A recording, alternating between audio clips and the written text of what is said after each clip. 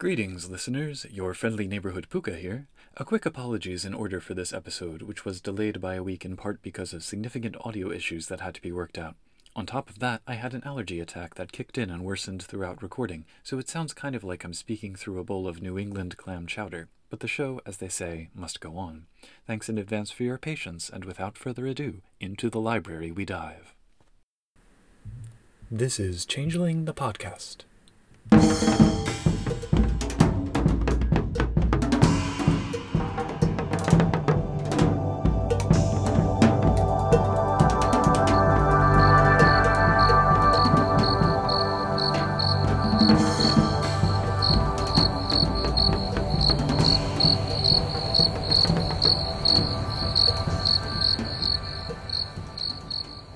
Welcome to Changeling the Podcast. Come for the glamour, stay for the vibes. I'm your host, Josh, and with this is your other host, Puka. Say hi, Puka. Blessings. What are we talking about today, Puka? We are going to spend some time with that most goat-legged of Kith, the Satyrs, as we go through their Kithbook for 2nd edition Changeling.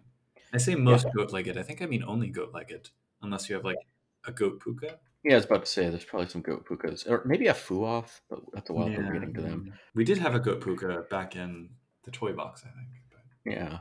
I would like to say, I just realized from reading this book that if I had to pick a second Kith after Knockers to most fit me, it would be Satyr. Interesting. And I feel like there's more connections between them than the book makes explicit. But I look forward to you expounding on this. Yeah. I mean, it's funny about this book not making things explicit, but actually it's kind of a theme. Yeah. So yeah, this is Kithbook Satyrs, all written by Angel McCoy. Who it turns out, I believe Angel McCoy is one of the very few White Wolf writers who has like a properly fleshed out Wikipedia page. So you can actually find out some solid information about her professional career. Oh, okay. Yeah, so she wrote a bunch of stuff. Other things. Oh yeah, her role-playing game work vaguely mentioned here. Oh, she did Kithbook Puka. Yeah, well, she did a bunch in Changeling. She did a bunch for Mage. She did some Vampires, some Hunter, but then also like the EverQuest role-playing game and some D&D stuff. So she seems to have done quite a bit in the industry and sort of fandom in general. But something that I noticed here, this I think is like the sparest credits page we've yet seen in one of these books. And it reads like if it wasn't for the 1998 copyright, I'd swear this was 2nd edition. Like, it's even printed in Canada. It's in color. It is 2nd edition. No, 1st edition. Right. I'd feel like it's 1st edition. I misspoke. Yeah, I'd feel like it's 1st edition if it wasn't for the 1998 copyright. And it's the last one in full color, which I'm sort of sad about until C20. Yeah. Foreshadowing / spoiler, I did not really care for this book that much. I actually thought it was so close so often. It's not problematic in the way that some of the other books are. Yeah. I have a million nitpicky notes. Exactly. I still found at the end going, I enjoy this. And if you treat it as a very unreliable narrator, I think it's good, if that makes any sense. I think I'd like it more if I liked Satyrs more too. I don't dislike Satyrs, but I've never felt particularly drawn to them as a kid. Yeah. So yeah, we can get into my thoughts on that. But yeah, we have sole author and then sole developer, editor, art director, and designer. 3 artists plus 1 cover artist who we've already seen this piece of art. So it's just like not many people were involved. And it makes me wonder if this was sort of like the beginnings of the end for Changeling. Like later we'll get into the art house label and what that entailed. This is the last book of Changeling's wilder years? Something like that, yeah. Okay. And this takes us in. This is only 70 pages, basically. Let's do it. Yeah. So it starts in with a story about a mythic fae. I had a bunch of notes on this, mostly going, what are you doing, like, historically and mythologically to the Olympian gods? Like, which is like, okay, fine, it's a story, but like, Apollo is unseelie? What? Well, all the Greek gods, pretty much. Yeah. Which I think is a sensible choice. So, which they present as like, this is such an unseelie kith. Well, we can get into that with chapter 3. That's actually one of the parts that I'm more okay with. But with this opening story, So I was expecting, like we had seen in the other Kith books, kind of a reason for the frailty, the passion's curse. Mm-hmm. But instead, we get more of an origin story of one of their birthrights, which is the gift of Pan. Yeah, and with Pan, so that's Right. useful. I mean, and this part contradicts. Like, there's details that contradict in the next chapter from this chapter to that chapter. This is going to be a running theme in the book: is internal contradiction. Which is why, like, I think if you just treat it all as unreliable narrator, you need to just well, cool you story. can, but it's also very much an omniscient narrator in the sense that it's not in character. So it's an unreliable, out of character narrator. I mean, this is World of Darkness. That's not the first time, but yes. So just briefly with this story, what did you think of the opening story? I thought it was okay. I don't know. Maybe it's too by the book or too paint by numbers a little bit feeling. Like, well, it's adapting an actual myth. Yeah, so maybe it's fine. I mean, I was mostly like, wait, why did they say he's the son of Dionysus here? Yeah. We don't even... I mean, it is a story. So, like, this feels like a narrative. So that it doesn't have to be 100% viable. This could be a story that some Kragos is telling around the fire or something. I like how in the opening paragraph, Pan is described as having witch hazel eyes, which I suppose sounds mysterious, but it makes me think that his tears form a natural cleansing astringent. Mm-hmm. Something like that. It also falls into, like, Hera depiction reminds me most of the, like, Hercules TV series. Yeah. More than mythology. Like, Hera screwed over Pan for being the... Well, to be fair, in the myth, she's quite vindictive. Yeah. So. Yeah. It also says here, she rose from the mercury waters of Thoas Lake. Girl, get out of that water. If it's made of mercury, you don't want to be in there. Well, she's immortal. Or, the lady did. Oh, the mortal woman. Anyway, yeah, so, like, he's, like, trying to, like, woo a woman in a... Maybe it's playing with consent, but in a very, like, romance novel way. And then, like, Hera doesn't like him, so she goes and gets her father to try to kill the girl. And then she runs away and then commits suicide because her family has been shamed, even though they didn't actually do anything besides talk a bunch. Yeah. And then he makes a panpipe out of her the reeds that grow out of her dead body. How romantic. Yeah. I actually have romance novel in my notes as well, because it did read like that to me. I mean, maybe slightly higher quality than romance novel, but... Yeah. That being said, I don't know that I would want something that's more grandiloquent, like we saw with the Troll Kithbook. I think, like, the Knocker Kithbook hit exactly the right tone that I want for an opening story, and this did not hit that. Although that was a Knocker tone too. Yeah. Yeah, this doesn't feel like a story. It feels like she telling a satyr story to me. So. Or Boggins, maybe. Yeah, maybe. Trolls telling a satyr story. There we go. That's what I do like how sort of in medias res it is, because there's none of the, like, when the Tuatha came, it's just like, oh yeah, by the way, Pan was here hanging out. Yeah. I mean, the fact that it ends with, like, something in little italics, and it's like, there on the shores of Thoas Lake, Pan and Syrinx consummated... Syrinx, yeah, the thing birds have, consummated their love and magic, for their joining produced blessed his children, the satyrs, with the gift of Pan for the rest of eternity. Like, that just sums it up. Okay, this is a fairy tale or something. Yeah. And to be clear, the consummation of their love was by Pan blowing on a flute he made from the reeds that grew through her bones, as you said. Yep.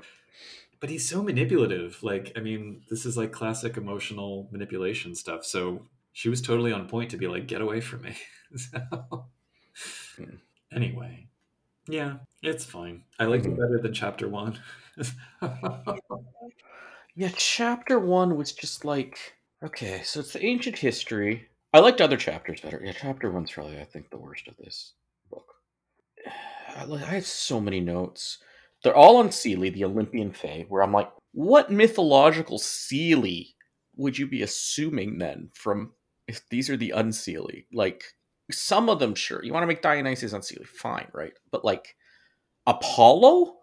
I don't know. Apollo... He's the shining sun guy. But that's the thing with Greek myths, is that the gods are so callous and impulsive. Like, because... Okay, so what myths are you thinking of where they aren't? Apollo chasing Daphne. Yeah. No, sorry. What myths besides the Greek myths are you thinking of where they're not like that? I think that there's some... Well, I think that this gets back to the concept of Seelie versus Unseelie not being good versus evil. Yeah. I don't think the Greek gods kind of operate on a code of honor in the same way that Silly do, or kind of value beauty in a removed way in the way that the Sealy Code says. I mean, Okay. They seem to be big on honor, and they seem to be big on hospitality and all sorts of stuff I like think that. the Greek people were, but not the gods. So, Okay. Maybe we've read different. I mean, a myths. lot I of don't a know. lot of the myths center on the gods pulling a fast one over on humanity. Yeah. So I don't I know. don't know. Maybe I'm contrasting them to like Norse gods. Well, that's a whole different, which we didn't see any of in the Trolls Kithbook. I mean, it was certainly an authorial choice. I'm okay with it. Yeah. I don't think it necessarily needed to be there, but I'll roll with it. That's fine. Yeah. That's not the part that aggrieved me the most. most. And then we have one on page 12, one little sidebar talking about satyrs not all being hetero and stuff. And the rest of the book just throws that out. Before we even get there, I'm gonna go through and throw in a few of my little nitpicks here. So at the beginning of chapter 1, page 11, where we hear about the sexual freedom of Lesbos, which is the island where the poet Sappho is from, where we get the word lesbian from. To my knowledge, Lesbos actually had no more or less liberated sexuality than the rest of Greece. So things like that. The sidebar on page 12, the other one that talks about love, Greek style, and oh, the Greeks were totally open about sex and love and all that. I'm like, were they though? I think we often have that impression because we think of the progress of sex and sexuality as being this ongoing arc towards liberation. And so to look at the Greek context where there was open, not homosexuality, queerness of different kinds, because they wouldn't have recognized it as homosexuality in the modern sense. Yeah, they had different norms. They didn't have no norms. Right. And they weren't exactly atypical, I think this sidebar and a lot of the sort of tilt at queerness in this book are very 90s. They're very rooted in that perspective. I mean, this is also World of Darkness, where the verbena are based on a apparently real thing, and the Hermetics are there's a lot of that similar retake on history. Yeah. I mean, I was more annoyed by between 1500 and 500 BCE. Oh my gosh. Yes. I'm like, no, what? No, we have that. Right, and apparently when Alexander the Great took over, everyone stopped believing in the Olympians. Yeah, and it's oh yeah, look, all these philosophers were all atheists. I'm like, no, most of these weren't. I know it gets translated as Socrates was imprisoned or whatever for atheism, but he wasn't an atheist. Anyway. Right. And it's not like science eradicated religion overnight in 330 BCE. Yeah, that's just no. I want to point to one thing on page 11 as well, where it says, in those distant days, Simon Frost prepared to take the Arcadian throne for the unseelie winter. I know, that's such a any idea terrible name. Referring to?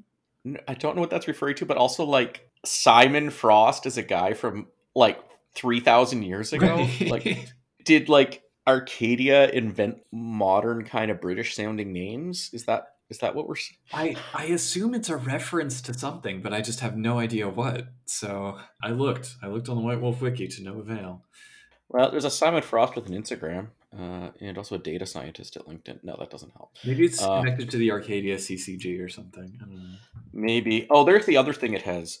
They handled the Arcadia in Greece, and the Arcadia here is just Zeus named it because he wanted to be in charge of Arcadia. I'm like, yeah. Oh. Anyway. To be fair, that's no more anticlimactic than the actual association. They could have made up something better. I don't know. So there's an interesting little thing, I don't know what I think about it, of the story of where the actual origins of the satyrs are. So there's presumably definitely unseelie, Dionysus, who, due to petty politics, ends up partying a lot in goat skins. And then that leads to the dreams of the mortals experiencing this stuff, dreaming of the satyrs who pop into Arcadia, get bullied, and then leave Arcadia for Earth and hang out with Dionysus after. And I'm like, that's a different take on where Kith's got very specific details that I don't. on how a Kith is started. I do like the idea that mortal dreams gave rise to the Kith, but I don't think, which we have seen for other Kiths, but I don't know that we've ever seen they popped into Arcadia and then came to Earth. Yeah, I felt like there was like this like closet door or something that Kiths just pop out of in Arcadia, and they're like, oh, it's another one. What's going on? Wait, there's a shoe on its head. What's going on? Yeah. I mean, it just spends so long talking about the she. Mm-hmm. Again, internal contradictions. I'm still not clear if Dionysus is supposed to be a she or some kind of proto-satyr. I'm not sure whether he left Olympus from shame or from wanderlust. If he did leave out of shame, was that because he was actually ashamed or just poking people around? Dionysus is not a satyr. But later maybe he's referred to as a satyr. Well, and it's also Pan's his son in the intro story, and then maybe became a satyr. It feels like this was written piecemeal, and the details were not aligned. Yeah, it also never actually mentions that the satyrs go through the changeling way. Right? Yeah, I mean, it's what this reads like to me is I have a bunch of Greek myths that I want to adapt into changeling, and satyrs are the obvious place to do it because it is very Greece centric. And then later we get kind of a shoehorned Celtic connection, which, to be fair, you do have like Chronos and those other sort of horned god figures. So I'm like, all right, I guess you can work with it. But yeah, I mean, that part wasn't bugging me too much. The bit about how much they love Beltane and Beltane's their favorite thing, after going through just how every satyr and everything about the satyrs is all based around the unseelie, felt a little bit jarring to me. I don't know that they're saying all satyrs are unseelie. Yeah. But I'm not saying they're saying unseelies, but it's like they highlight Beltane as like the most important festival, and they also, I don't know. I'm not saying it's like a logical contradiction, but it feels a bit. Well, Beltane is the sexy time holiday, so yeah, but it's still like a thematic kind of what, which is why like maybe they should have. I don't know. I would have rather had them have the summer solstice be their thing because you have like the Midsummer Night's Dream kind of stuff. Yeah, but I guess the She already have that one too. So, anyways, I just would have liked less. What unseelie and seelie is supposed to mean. This is also felt first edition actually about this. Yeah. Anyway, so we have all this stuff about Greece, a whole thing about Apollo, I guess explain the satyr's obsession with music. Okay. Page 17. I know that I've complained about the dizzying speed at which these books have gone through history before, but this sets a new record because we start at the top left of page 17 with that contest of music with Apollo versus Marsyas and Pan trying to claim the title of god of music. And then we end before the sundering. And then we end the page with Ellis Island. Yeah. So it's like the sundering is like 3 paragraphs. Yeah. Which they claim is Socrates' fault or Plato's fault or Aristotle's. I mean, I'll buy Aristotle's fault, but it kind of goes through the same period of time from start to finish several times as well. Yep. And that timeline is ancient Greece. This is another one of those books where it's like this feels like a good first draft. And there's bits in here I like. I mean, I think the shattering section is well done, where they talk about the satyrs, sort of how they managed to like get through it. Before even the sundering, they were the most human involved Kith. Sure, yeah, that tracks. So. And the whole Industrial Revolution being a problem thing, like okay. The Shattering also has the note that many satyrs resolve to stay on Earth despite the She, which is interesting because the She and the satyrs, or at least the unseelie She who posed as Greek gods, they seemed really tight with the satyrs. So it's interesting that... Yeah. Well, those were the unseelie She that were already banished from Arcadia. Yeah. Which means, I guess, is there a bunch of, like, in Greece, like a bunch of lost one Olympian gods stuck in Freehold somewhere, potentially? Well, we'll get to that. I do have thoughts about Lost One Freeholds. So after they crossed the ocean to Ellis Island, they found the East Coast cities to Banal, and then they went to the Wild West. I kind of like this. I liked it less and less as I went through. Yeah, they're the only ones the Nunahid like. And then it was, okay, there was a line here later when the others did arrive. Yeah. Whatever. She and trolls, redcaps and knockers blew in. I'm like, she. Yep. In the 1890s. And this is not like the C20 kind of softer retcon. Right. Like, there's enough she to be the... They must have been Liam and Skaha and maybe a few Fiona. Yeah. And Skaha would not have done that because then people would have seen them. And Liam would have left behind their... Yeah, no. But all that being said, I like the idea of a satyr in the Wild West as like That's a Yeah. habitat I can see them in. Before I got Werewolf 20, I had my only werewolf core book was Werewolf the Wild West. So like I almost want to run a changeling game using that as the where Wild West changeling could be fun too. But Yeah.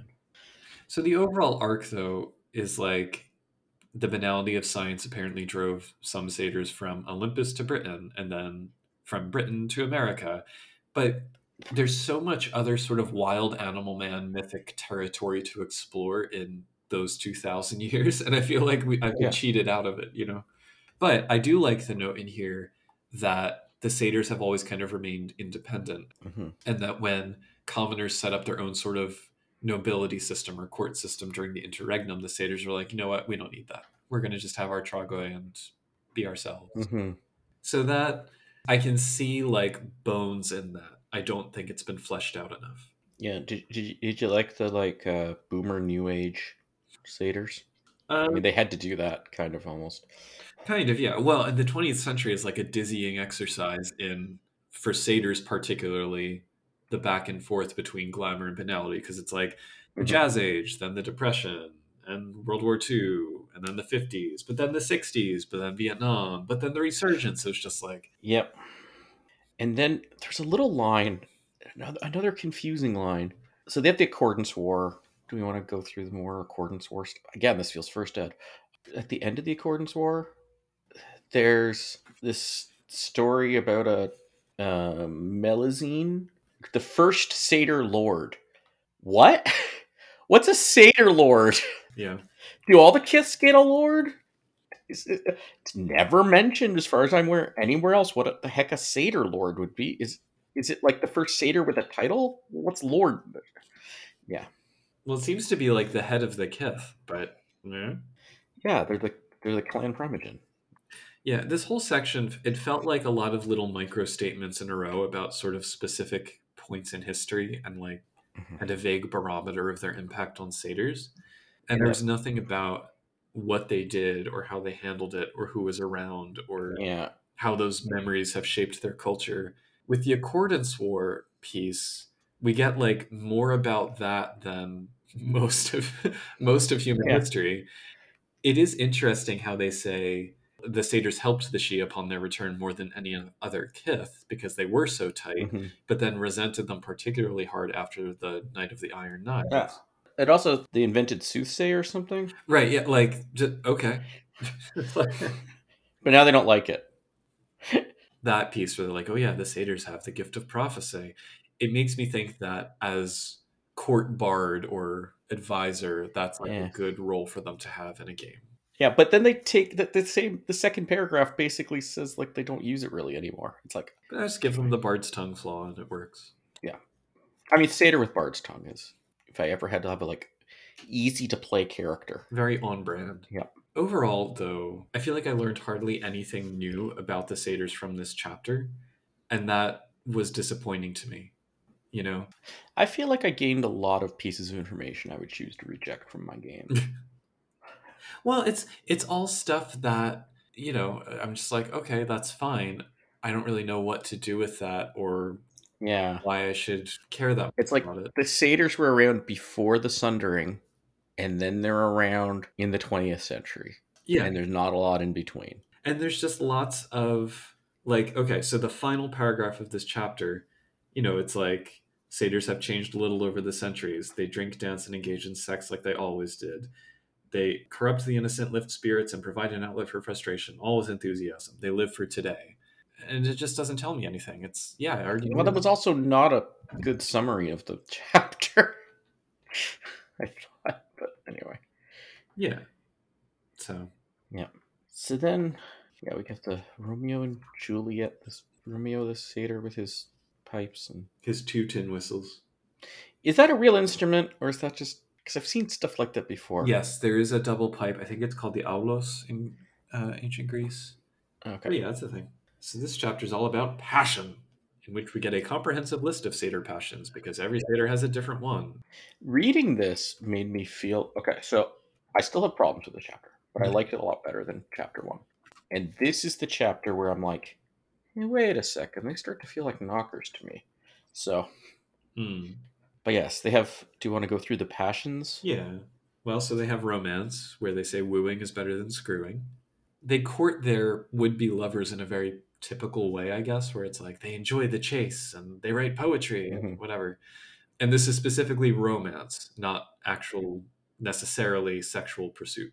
There is a Yeah. sidebar that they tend to do reverie more than other kiths due to their closer connection with mortals, and I like that. I think that Hmm. works well. That's like a specific piece of information that is deployable repeatedly and in interesting ways. That's what I'm Yep. craving.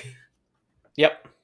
Then they talk about sex, including sex musing. It's like I feel like it had to have it, but I mean, surprisingly tasteful overall, I would yeah. say.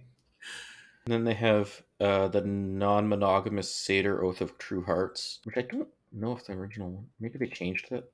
See, Tony. Slightly, maybe. Yeah. Yeah. Satyrs like sex. And it mentions the reverie through sexploration, which comes up later.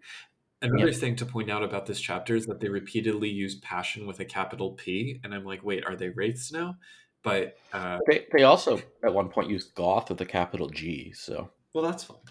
the goth kith. So then there's a passion for music. Hmm.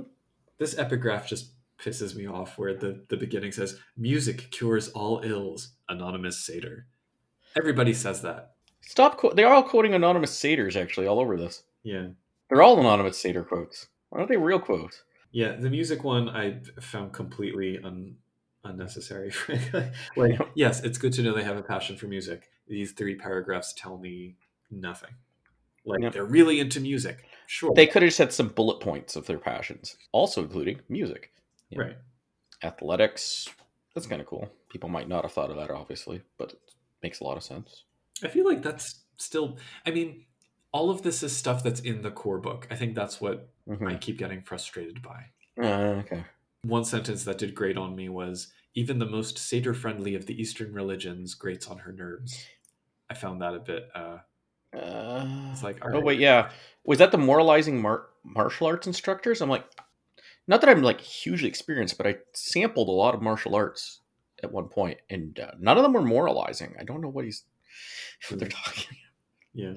Also, we have a sidebar here that's the Satyr's code for good living. It's all the kind of stuff that you would see on like a Pinterest mood board or possibly in some kind Mhm. of bath shop, like carved Yeah, into wood. I feel like part of this is it not aging well Yeah. a little bit. Like 98 and 2023 are very different feelings on some of this stuff. Live and let live. Seize Yeah. the day. Run free. Don't hesitate. Don't look back.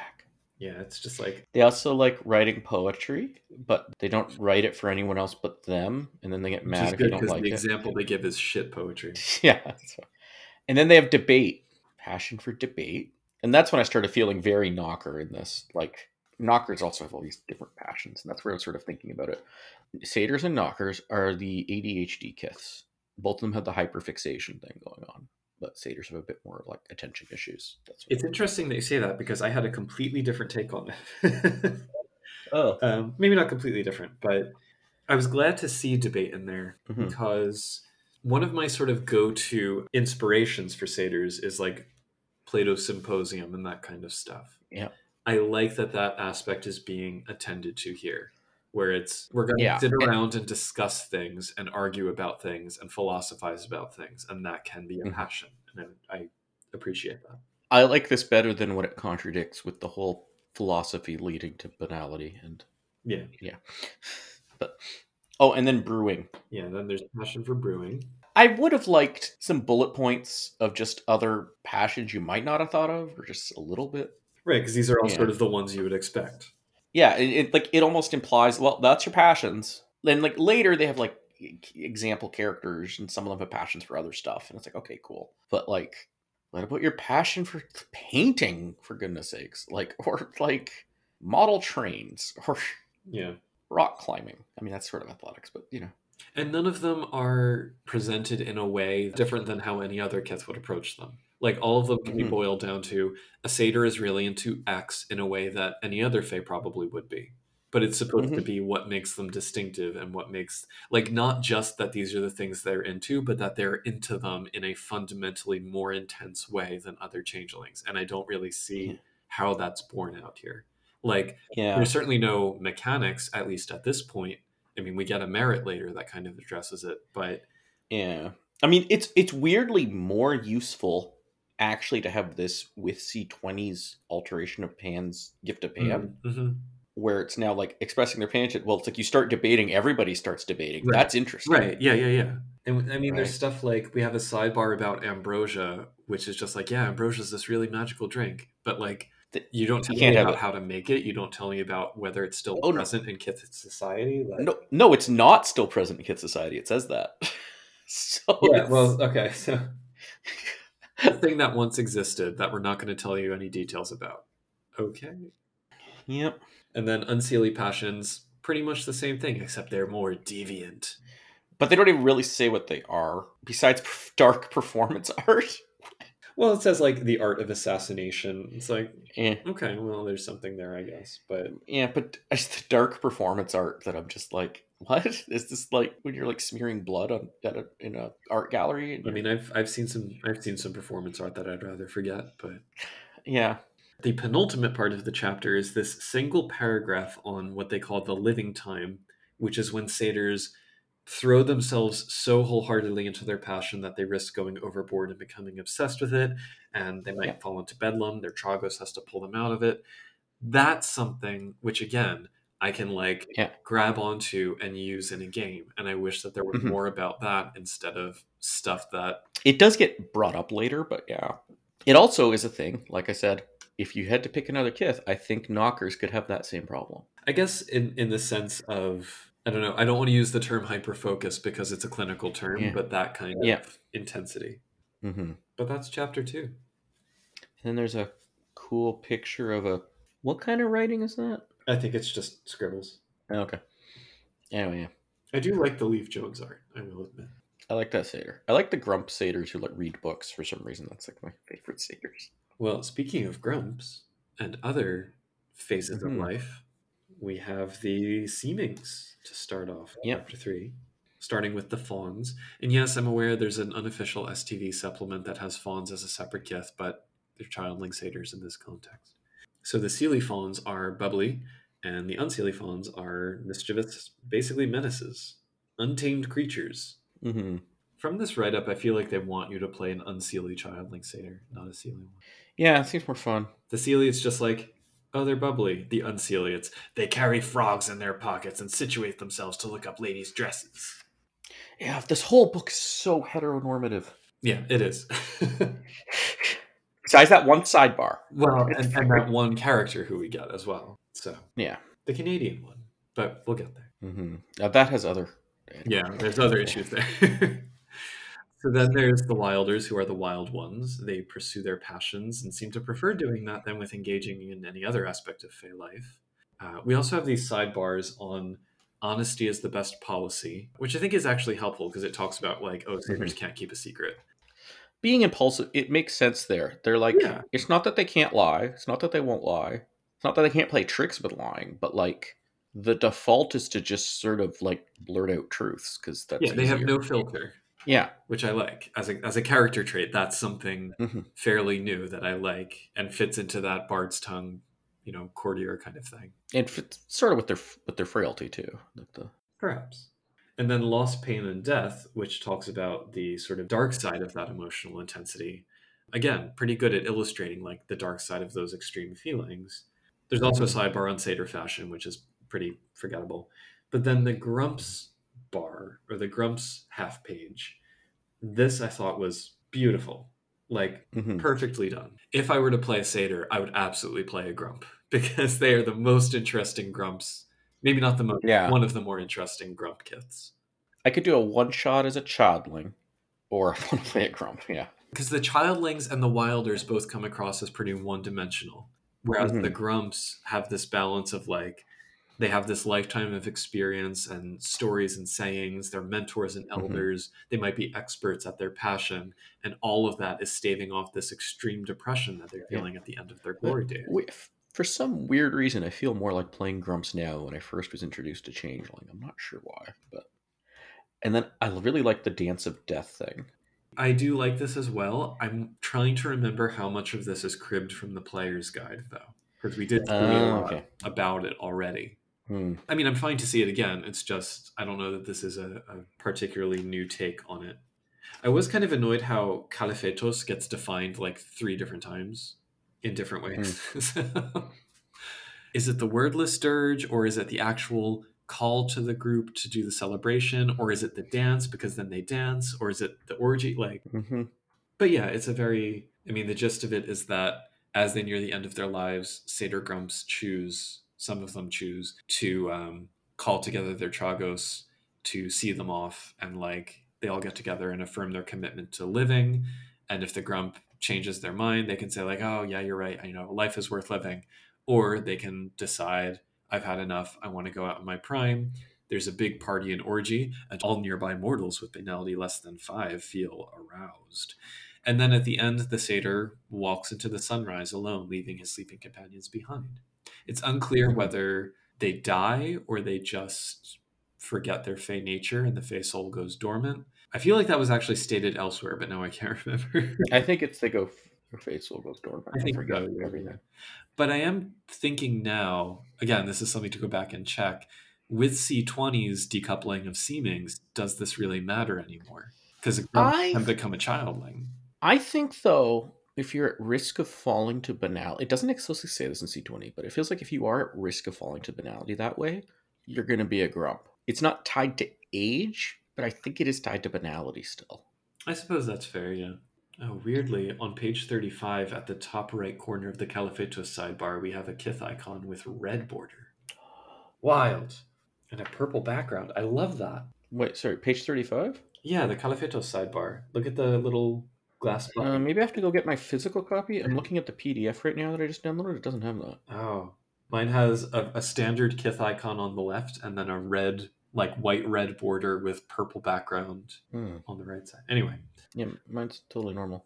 I think the most solid part of the book is the next section on the nature of the Tragos. Yep. So these are satyr motleys. Yeah. Basically.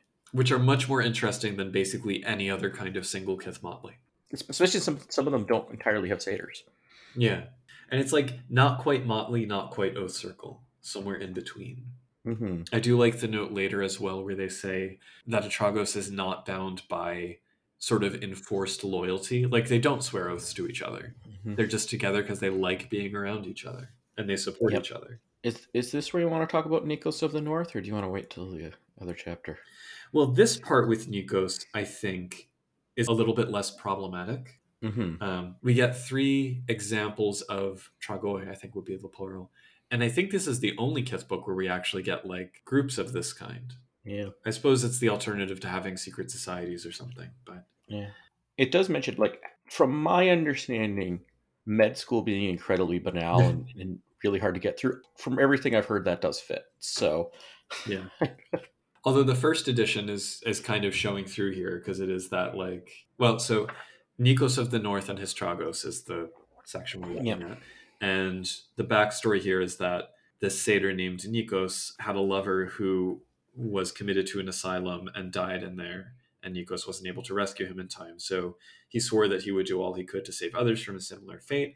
So he got a doctorate in psychiatry along the way and like fought through the banality to come out the other side. He and his group go around rescuing people who are wrongly institutionalized, which, the first edition thing about anyway. Yeah. Thorny topic that I see where they came from and really should have handled better. Yeah. Is that fair? I don't think ignoring it entirely would have made sense either, but again, it was an authorial choice. Yeah. I guess it's okay. I'm glad that it doesn't go any deeper than it does here. So Then there's the San Francisco Tragos, which basically just has a goth BDSM bar. Pretty straightforward and really not that interesting. The Eden Tragos, which is like, I feel like that is the most boggin Tragos. Like, I just picture like the second most common Kith there being boggins, and they even talk about like a little Slua colony within it. So a Slua tea room. A Slua tea, where they're all probably not wearing clothing. Yes, because this is a nudist/art colony in the Florida Keys. Yep. But you could run a game there. Like, it gives you enough information that you could run a story in that setting. Yep. Talks about matchmakers. Yeah, so then we get into the, well, not the court politics, because it specifically says court politics bore satyrs. So the other stuff that they do in a court or fae social setting, matchmaking being one of the things. Would you rather have a satyr matchmaker or a boggin matchmaker? Well, they say they work together on it sometimes. Yeah, but I think And they it's have like, very different goals. yeah, I feel like I've had satyr matchmakers, but Perhaps. didn't go great. It didn't work out well. So I still think court bard is a meatier role for them in a Mhm. changeling set, in a court setting. We do actually get significant amounts of information about sort of their relationship with the Seelie and the Unseelie code, which I think is good. We hear about the Seelie satyrs are really into preserving glamour. They refuse to swear oaths often, which makes people suspicious, but it's only because they take oaths so seriously. And then their perspectives on honor are more centered on respect for others than any kind of personal glory. Obviously, they're driven by love and beauty. I do like how they still highlight honor being also revenge or whatever. Well, that's the debt part. That's the never forget a Yeah. debt. Never forget a debt. Sorry, yeah. We've pointed to that before as a Seelie thing. So, and then, well, I said this section was great, but really it's the Seelie section that I think is meaty, because then the Unseelie is like, they're so deviant. And it just kind of says that repeatedly in different ways. Yeah, it doesn't want to get into the details. So it's just alluding at the details. Most of the allusions would only be to somebody who's in that world, at which point you're going to be offended. They do that a lot. That's what another first ed aspect of this. It also specifically says that they're kind of like, they have a superiority complex with regards to mortals, and they're kind of just like toying with them. And while I can see that angle, I would have liked there to be a little bit more to what it means to be an Unseelie satyr. I think you could go in different directions with it besides just this same one over and over and over. Damn it, I think I just thought of like my 12th idea for a Storyteller Vault supplement. Add it to the list. Yeah, I want to like revamp the two courts, but not change a different angle. But I don't know how to make that into a compelling book. But anyway. And then we have so you have a she eating a fancy bowl of carrot sticks? I think they're twiglets. What are twiglets? They're like this little candy thing. Anyway. Or they might be like those like Chester, like the Cheetos, maybe. Anyway, I'm staring at this picture too much. Yeah, there's the thoughts on all the other kiths, which I'm like. I found it interesting that it said they were kind of indifferent to the Shadow Court, because literally the first Shadow Court character we ever met was Malachar the Satyr. But yeah, I would have loved to hear more about like Satyr leftists and Antifa and crust punks and things like that. This Shadow Court feels pre-Shadow Court, right up of the Shadow Court. And then there's another picture that just sticks in my brain of two satyrs kissing a redcap who's holding a iguana thing or dragon. That was an artistic choice. Yeah. Should we very briefly kind of describe their stereotypes? Yeah. So the Boggins, they find tedious, but they're sometimes useful. Unseelie satyrs don't respect them at all. Ishu make fun friends. In many senses of the word. Mm-hmm. They just think that some Ishu are a little bit too stuck up. Yeah, for all the similarity you're pointing to with the knockers, it seems like the satyrs rarely find it worth the effort to like hang out with them or even bother teasing them. Yeah. See, this feels like one of those, like, I don't know, it's like a trope almost on TV, or like sometimes in real life, you're like, these two people would really get along if they just actually properly talk to each other. It sounds like my entire love life. Yeah. The exception is that when the knockers make awesome instruments, which makes me think of that knocker we saw in Kithbook knockers. Love-hate relationship with the puka. Yep. I feel like they should get along a little bit better than this section implies, but I mean, they have them like getting along really. Again, this all feels like one satyr's take, right? Or maybe two satyrs take. Yeah, one Seelie and one Unseelie. Like, because they really like the red caps a lot more than I was expecting. The note, though, about satyrs being jealous of puka for being able to shape change, I thought was really interesting. That's a nice little note in there. Well, you just need to give them metamorphosis then. They can shape too. Yeah, that art hadn't been created yet. Oh, I thought it was the original Player's Guide. Fool's Luck. Okay, yeah. Yeah, they envy the red caps' freedom. Yeah. Although the Unseelie are much more okay with the violent streak than the Seelie ones are. Yes. How do Unseelie feel about Seelie red caps? That would just be weird. Yeah.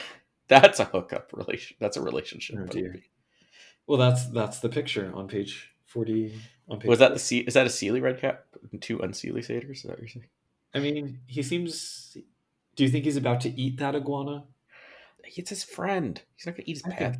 I think he's a Sealy red cap with an iguana companion. Okay. Anyway, they just really want a bone. Yeah, that makes sense, but it doesn't work well. It kind of fits the like all the many books we've had so far on She talking about satyrs. So And they're secret satyr lovers.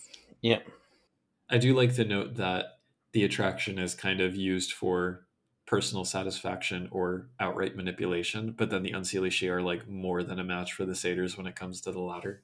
mm-hmm.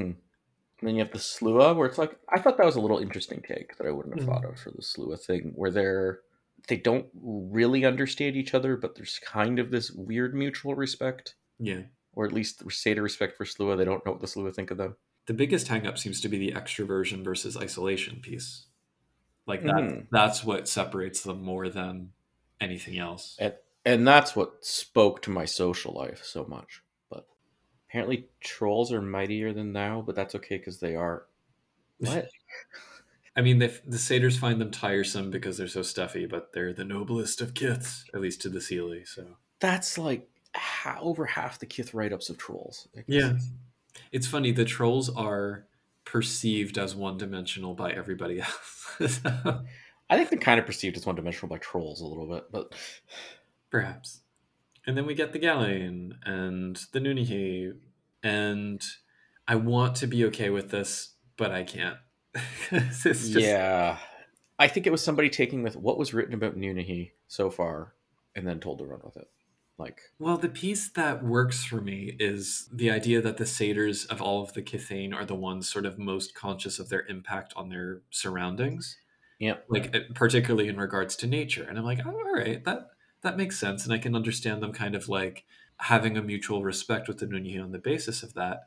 But the way that the write up kind of goes here is it creates the same sort of like really, really cringy noble savage trope that we see throughout first edition. And it Mm-hmm. implies this, I think, is the really problematic part.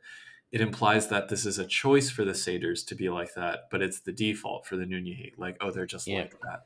Ah, this could have been fine. Yeah. So, I didn't think of that. Yeah. but it's like, I mean, this feels like we're right back to the beginning of the first edition with that kind of take. And like, oh. This one felt player's guide Yeah, level yeah, yeah, yeah. cringe. There's a similar alignment with the Selkies on the love of nature piece, as well as big news: nymphs, dryads, and other inanime. Yay. And inanime was written by Angel McCoy as well. So Mm. I kind of feel like it's criminal to have this little info on them because nymphs and satyrs, like that's such a classical pairing, and given how hard this book leans into the Greek Well, root. this just makes me even more confused about when this book was written. Because this is like later second edition then. The other stuff we kept going like, this is very first edition. When was this made? They all hate vampires. But they're pretty cool with werewolves, especially the Fianna, just like all the other changelings. Mm-hmm. You think they would have said Children of Gaia or something. Yeah. I think they just like the partying aspect. Mages, they're kind of like, they sound cool. We don't really hang out with them. They do cantrips. Yeah. And then wraiths, they're like, it's like, what was wrong with you to become a wraith? It is interesting that they kind of point out, oh, wraiths would actually like hanging around satyrs because they're so much fun. Yeah. I think that makes sense, but I also don't know how satyrs would know that or why they would care. So Well, they've talked to enough Sluas who go, you have wraiths around you. I guess so. But they don't talk to Slua that much. So yeah. Yeah, they're remarkably knowledgeable about wraiths, actually. Yeah, considering. I guess this is maybe looking forward to C20. It's foreshadowing of them having the autumn art or something. Yep. Overall, I felt that this was definitely the meatiest chapter. It still has its shortcomings, and I still feel like I haven't learned as much as I wanted about the Kith, but out of all the chapters, it's the one that feels the strongest to me. And then we have some art. It's definitely a drawing. As we enter chapter 4, a satyr is getting knighted. Does she have antennae? What is happening here? I think that might be... Yeah, I have no idea. And I was gonna the say, I thought it might be like her bangs sticking forward, but yeah, it does definitely look like she's. and what's happened to that she's arm and hand position? This is also Paul Phillips art, and Okay. anatomy is optional. Well, I was confused because in color. I don't think I've seen Paul Phillips in color Yeah, before. I think this is the only time we see Paul Phillips in color. Anyway, this leads us into some satyrs of renown. I'm going to preface this by saying clearly a lot of thought was put into these backstories. These are richer, famous changelings than I think we get in any of the other Kith books. However, These feel like PCs and NPCs from Chronicles to me. yeah, oh, absolutely. Several of which I don't think I would want anywhere in my game. Mm. Nico's to the north. I'm just. So, And then the stuff about how he grew up after seeing he's born to a Native American family. yeah. It's the kind of thing where it feels on the surface, it's like, oh wow, this is really. You have First Nation satyr who got a doctorate in psychology to help fight the system from the inside and had this queer love Mm-hmm. story, but then through it all is just like tragedy porn, and it's just not great. Well, he also would have been. How old do you? Okay, what year do you think he would have been born? Late 50s, early 60s, because it says Yeah. earlier that his trago Well, started in the he 70s. absolutely would have been in the residential schools. Well, I mean, I don't know the history and the details of how that shook Yeah. out for different families in different parts of Canada at different times. But regardless, the fact that that piece of his identity is tied to like they lived in poverty and his father was an Yeah. No, that's alcoholic bad and his too. Yeah. parents had mental health issues, which is what got him into it. It's like you didn't need all of that to be Yeah. in there. Well, you can't tie that stereotype out of the residential. Anyway, but maybe they don't know that. But still, yeah. And then we have the suffering queer trope. I want this to be my favorite character, but I can't bring myself to that point. Would it depend on who made this character originally? It might. I Yeah. do think it's valid to have a character with those aspects as a method of like Yeah. addressing something, like addressing some kind of social problem or inequality, but that's not Yeah. what's happening here. Well, that's also they pile it on like that's not actually what they're talking about. Right. It was just like a side point. It doesn't add Yeah. anything to his story as a character. Anyway. And then we have his protege, who's named Doc Sawantha. It's like Samhain and Samantha, but a pun, because it's clever. Yeah. Why is she looking through a microscope? I don't know. Did Kithbook knockers have like some knocker physicist in a lab coat doing like this theoretical physicist or something? That's like the level. Yeah. And then Rabid Frank. I'm like, what is going on here? This seems like it's playing into a type of satyr that maybe should have been mentioned earlier in the book. To be fair, I do think what doesn't come across well in this section, so basically he's like this infamous ravager, and there's all these urban myths around him about like the awful things that he does to innocent mortals in the park. But I like the Oh. idea of he's not actually as bad as the stories say. He's still really awful, but people have exaggerated his How is awfulness. that ravaging? Like you saw a naked guy? Is that the ravaging? I was A little talking bit. more about the tales of him eating children and tearing joggers limb from limb and whatnot. Okay. So it says he takes bestial pleasure in terrorizing lone runners, frightening secretaries, and harassing anyone wandering in the Okay. park. Yeah. But then the urban myths are all about eating and Okay, I see. whatnot. Yeah, yeah. Anyway, he meets this nice satyr lady, and she kind of tames him. It's like My Fair Satyr. Yep. And now he's falling to banality, and she. Okay. I think you're right, though, that these were probably characters in a game. Like, found their way in. We have Jason Walken Cameron. He looks. That's the perfect art for this character, I think. Yeah. He runs the nudist resort. I did like the little piece about how he has his hedonistic philosophy and he's 55 years old and he knows he's slipping into the myths and everything. Yeah. Like, he actually is a really well-rounded character packed into 2 paragraphs, which I appreciate. Yeah, I've met a lot of these guys, too. Sir Ida Sunbeam, the Giant Slayer. Okay, so that's a good guy. She doesn't have antennae. It's just her hair is doing something. She's got rebellious bangs. Then Asphalt Joey, who's like an Appalachian wandering blues musician turned Chicago barkeeper. He's not filled out, but I like what is there. Yeah, I mean, it's fine. And Red Charlotte, sex line runner. And then everyone goes out and like sometimes they'll sleep with people that need it. Yeah. I think this is probably about the most tasteful way to handle the trope of like the hypersexualized satyr. Mm-hmm. So I was okay with it. Yep. But all of these, I mean, I don't know how many of them I'd actually want to use in a game, if any. If I like, but like I said, I appreciate the level of thought and detail that went into it because we've seen characters that had 2 or 3 sentences. I mean, I could use Jason Cameron, maybe. Sir Ida Sunbeam, if I needed a generic knight, she could work. And she's Sir, not Lady. Yep. Yeah, they're fine overall. As far as these go in Kithbooks, I think it's actually like pretty good comparatively. Let's compare that with the templates in Chapter 5. Hey, I've also seen worse of templates in Kithbooks. Well, I'm gonna start by pointing out that the character sheets for these are, I think all of them are different from each other. Many of them have the knocker abilities of chimerical alchemy and gematria. Oh, Many yeah. of them have misspelled abilities, like we have linguistics with a Q and incestigation with an X, which I don't know how I feel about that word. And that's like apart from the usual mishmash of dots that don't add up to the actual character creation math. And yeah, it's Yeah, just none of them took chimerical alchemy or gematria. more fool them. I didn't find any of these particularly compelling. I mean, I liked Seasoned Scholar. but we still have that trauma porn in it.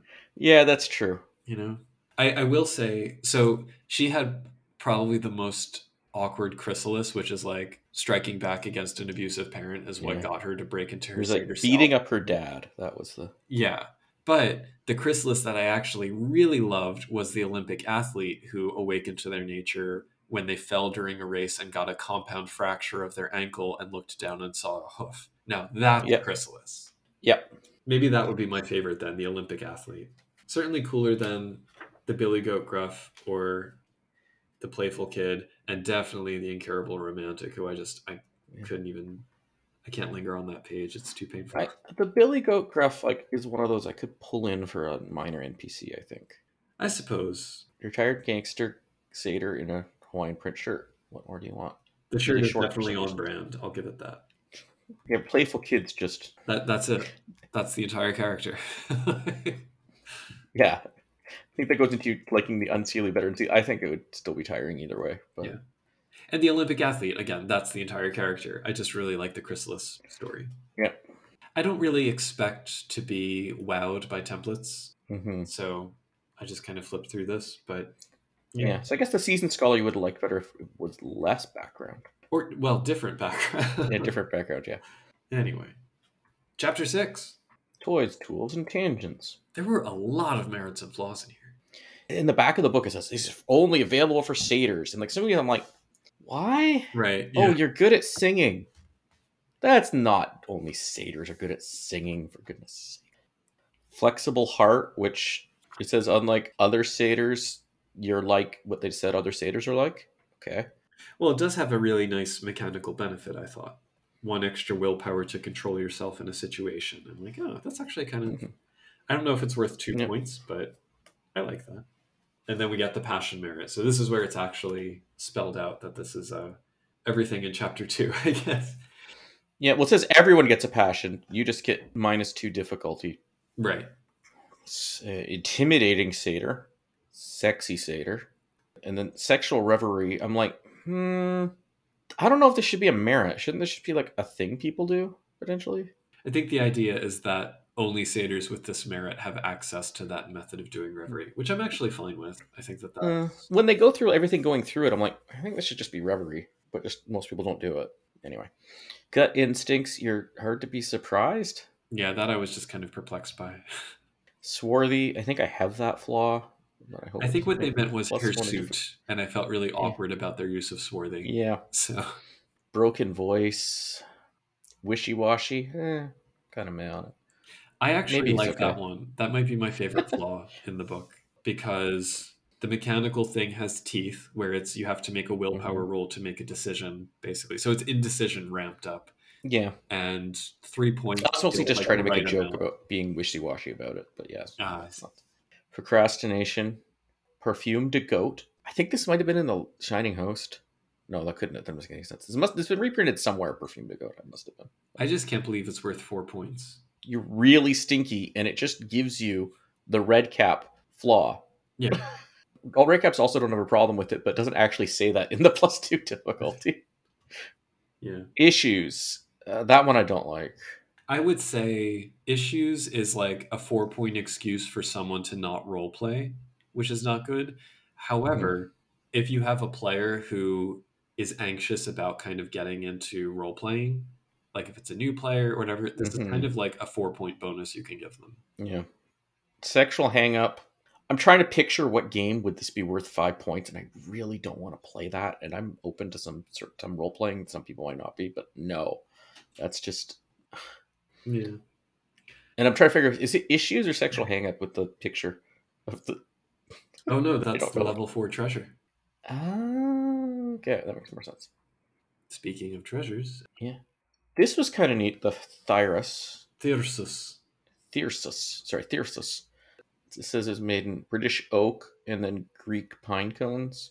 Yeah, again, they're really leaning into the whole British-Greek connection, which I find Is Greece known for pines? No, but it's known for Thyrsi. Okay. Anyway, it's kind of neat. Okay weapon. You have the Grapes of Wrath, which I believe they came up with the pun first and then figured out what their treasure did. Most likely. It gets you drunk without being drunk, but it like doesn't lower your hand-eye coordination and stuff. Yeah. That could be fun. And then the Horn of Hermes, which is the tuba of speed. Oompa of the tuba receding into the distance. This is an odd choice. The Halcyon Halter. And this one, I mean, it was a little strange. So it's like a level 3 treasure, but basically it just kind of makes you feel okay when you put it on. And then someone else can use it who's not wearing it? But like as soon as you take it off, you feel bad again. So yeah. Anyway. Minoan Mosaic. Okay, that's just getting... I wouldn't take this treasure as a character asset, certainly. Now, Sands of Time is broken powerful. Yeah. A pinch of the sands of time blown into the face of an injured changeling heals all her wounds and illnesses. One might even suspect that time reverses itself to a moment when she was whole and healthy, because the sands often have a rejuvenating effect. Nice. Like, that is... Actually, when you look at healing magic in Changeling in any edition, that's crazy powerful. And then Syrinx, the pan pipe, which, I don't know, it doesn't really seem... It's a legendary treasure. The power doesn't really correspond to legendary level to me, but... Yeah. And then character sheet. With mining and chimerical alchemy and gematria. I remember that, yeah. That's... You've said before, but overall thoughts. I just don't think it really expands enough on the Kith, and that's what I want a Kithbook to do. And like I said, the strongest parts I thought were where they call out like the love of life philosophy and the roles that they find in Kithane society beyond what most people assume them to have. Yep. The Seelie and Unseelie part, although I wish we had more about their apparent tendency to switch back and forth frequently. But I mean, when you weigh that against like the quality of the research and the history, and all of that. Here's a way we could rate it. Back of the book says what the book does. A complete history of satyrs from the origins in ancient Greece to the modern day. I wouldn't call that complete. No. An in-depth look at society and culture of the satyrs. And new merits, flaws, and treasures available only to satyr characters. It definitely had some merits, flaws, and treasures in it. Most of which probably should be available to non-satyr characters as well. Yes. God, the font on this back cover, what is going on? It's really hitting me doing this podcast that there aren't... The average quality of a Kithbook in Changeling is not high. No, it is not. As far as Kithbooks go, this might be above average, but...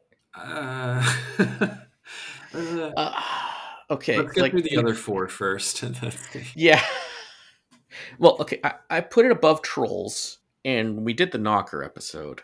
I still hold that Slua is... Yeah, I put it below Slua. Yeah. Slua probably is the best Kithbook. This book's, yeah, it's tame, lacking passion. Ironic. Yeah, it's not pushing boundaries. Yeah. And a lot of the stuff that's in it, it's not stuff that is satyr centered. So like we have sample groups because we have those three tragoi, we have crunch, Mm-hmm. but it's stuff that you could have for any kith. Yeah. What I would have liked to have, I would have liked to see more about the harmony with nature that gets highlighted. Like, what does that Mm-hmm. entail? How is it different from other kiths that see themselves as being in Yeah. harmony with nature?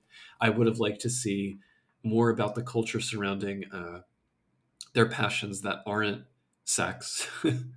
Yeah. I would have liked more about their history outside of Greek myth and Yeah. the 60s or the later 20th century. And especially, I was thinking about the House Dougal discussion we had for Book of Houses. I would have loved to see something about their body consciousness because, like, they're Mm-hmm. half goat and, like, that Yeah. never really gets mentioned Yeah. besides the fact Or that it's a thing. yeah, at least it should have gotten into like how they feel about chimerical alchemy and gematria. Well, that too, but you know what I mean? It's like that's stuff that only could appear in the Seder Kithbook, Mm-hmm. legitimately. And Yeah. I feel like those were missed opportunities. And instead we got things like, there used to be this stuff called ambrosia. I'm like, all right, well, Yeah. I could have figured that out on my own. You're talking about Greece enough. I know enough about Greek myth or can look into it Mm-hmm. enough to figure that out. So, should we do listener questions? Yeah. Let me get off my soapbox and then let's Yeah. do listener questions. So I think we can conjoin Luis Armander's first question with Lucid's question because Luis Armander asks, I remember there was a mention of Minotaurs, Centaurs, and other half-animal fae, but what happened to all of them?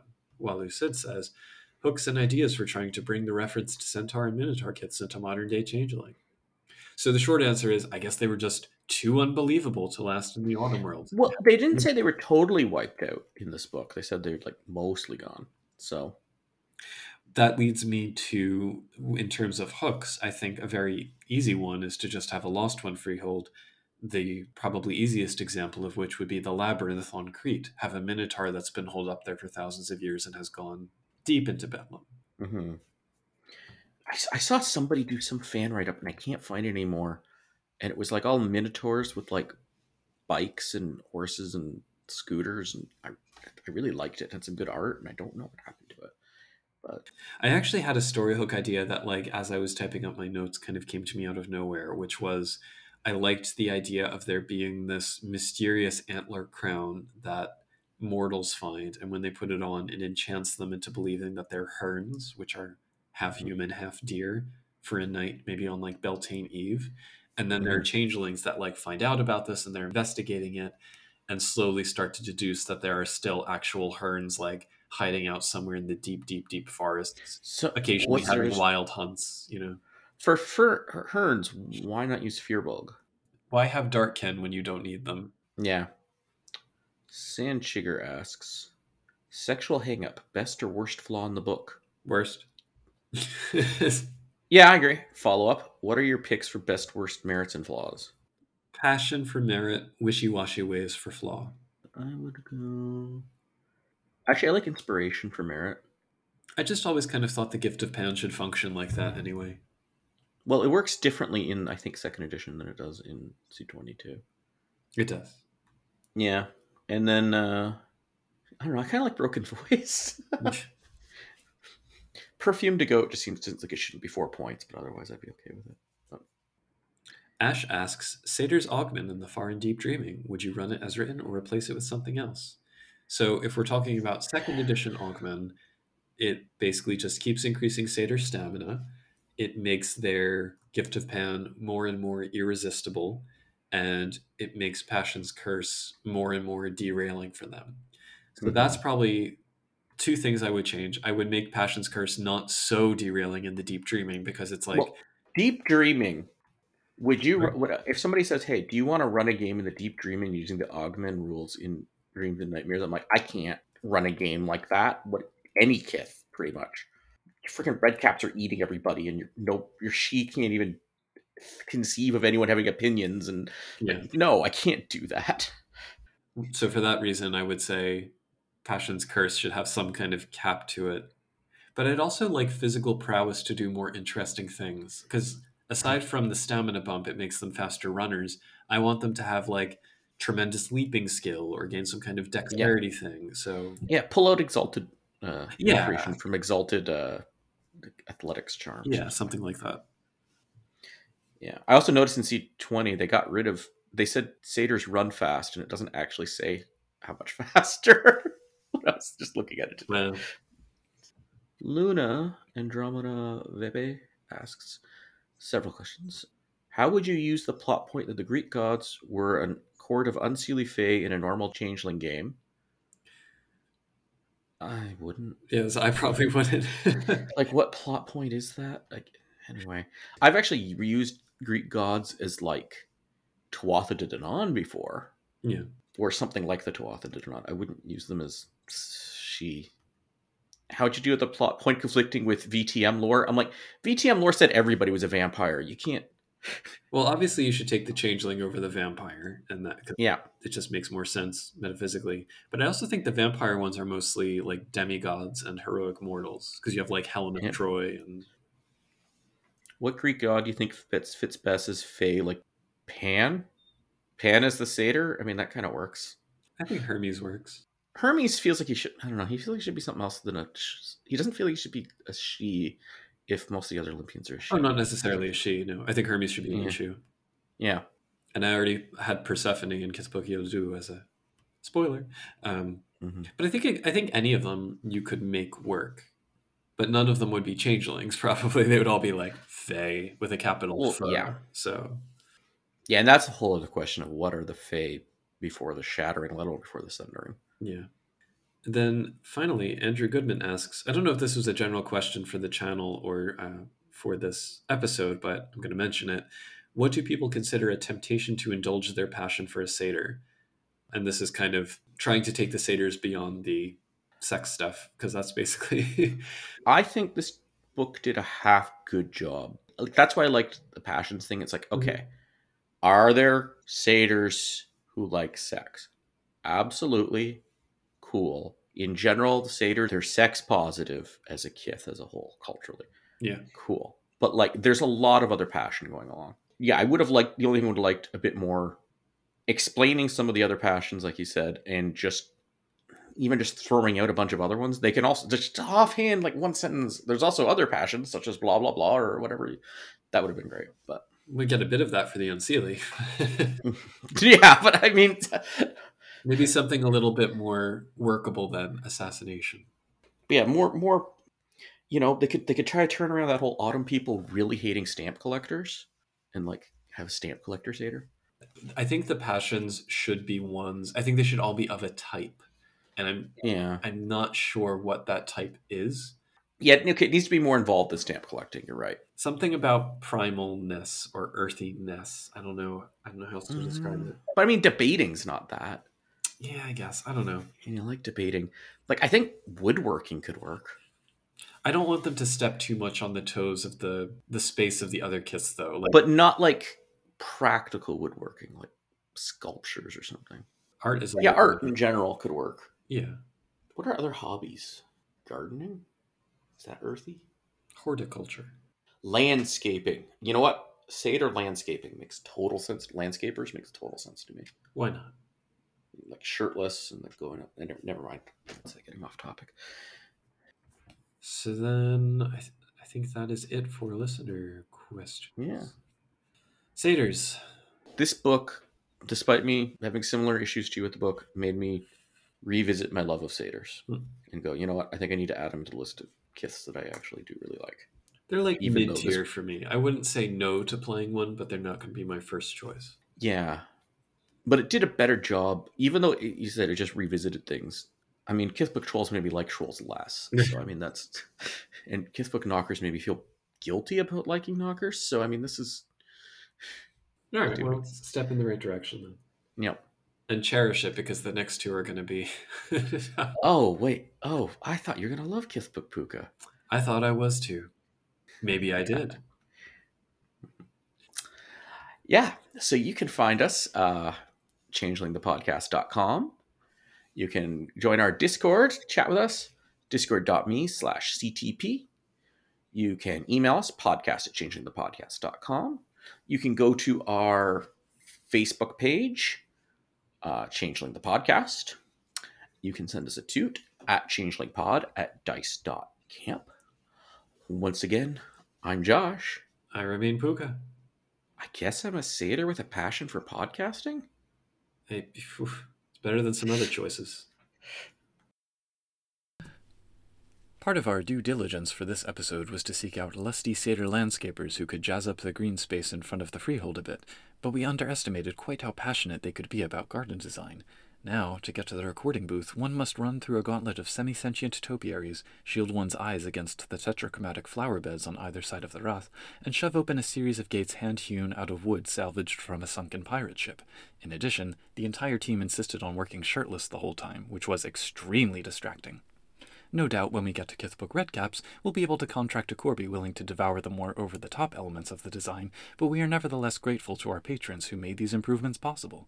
Derek, Dorchadas, Jason Vines, Oreo, Raz Caboose, Sandchicker, Sija, and Terry Robinson. If you'd like to get a shout-out at the end of each episode like those fine folks, please consider signing up for our Patreon at www.patreon.com/changelingthepodcast. We'd also be grateful if you'd leave a review of our podcast on the listening platform of your greatest convenience, and or letting your Tragos friends and lovers know about our show. In any case, thanks for listening, and until next time, keep on dreaming.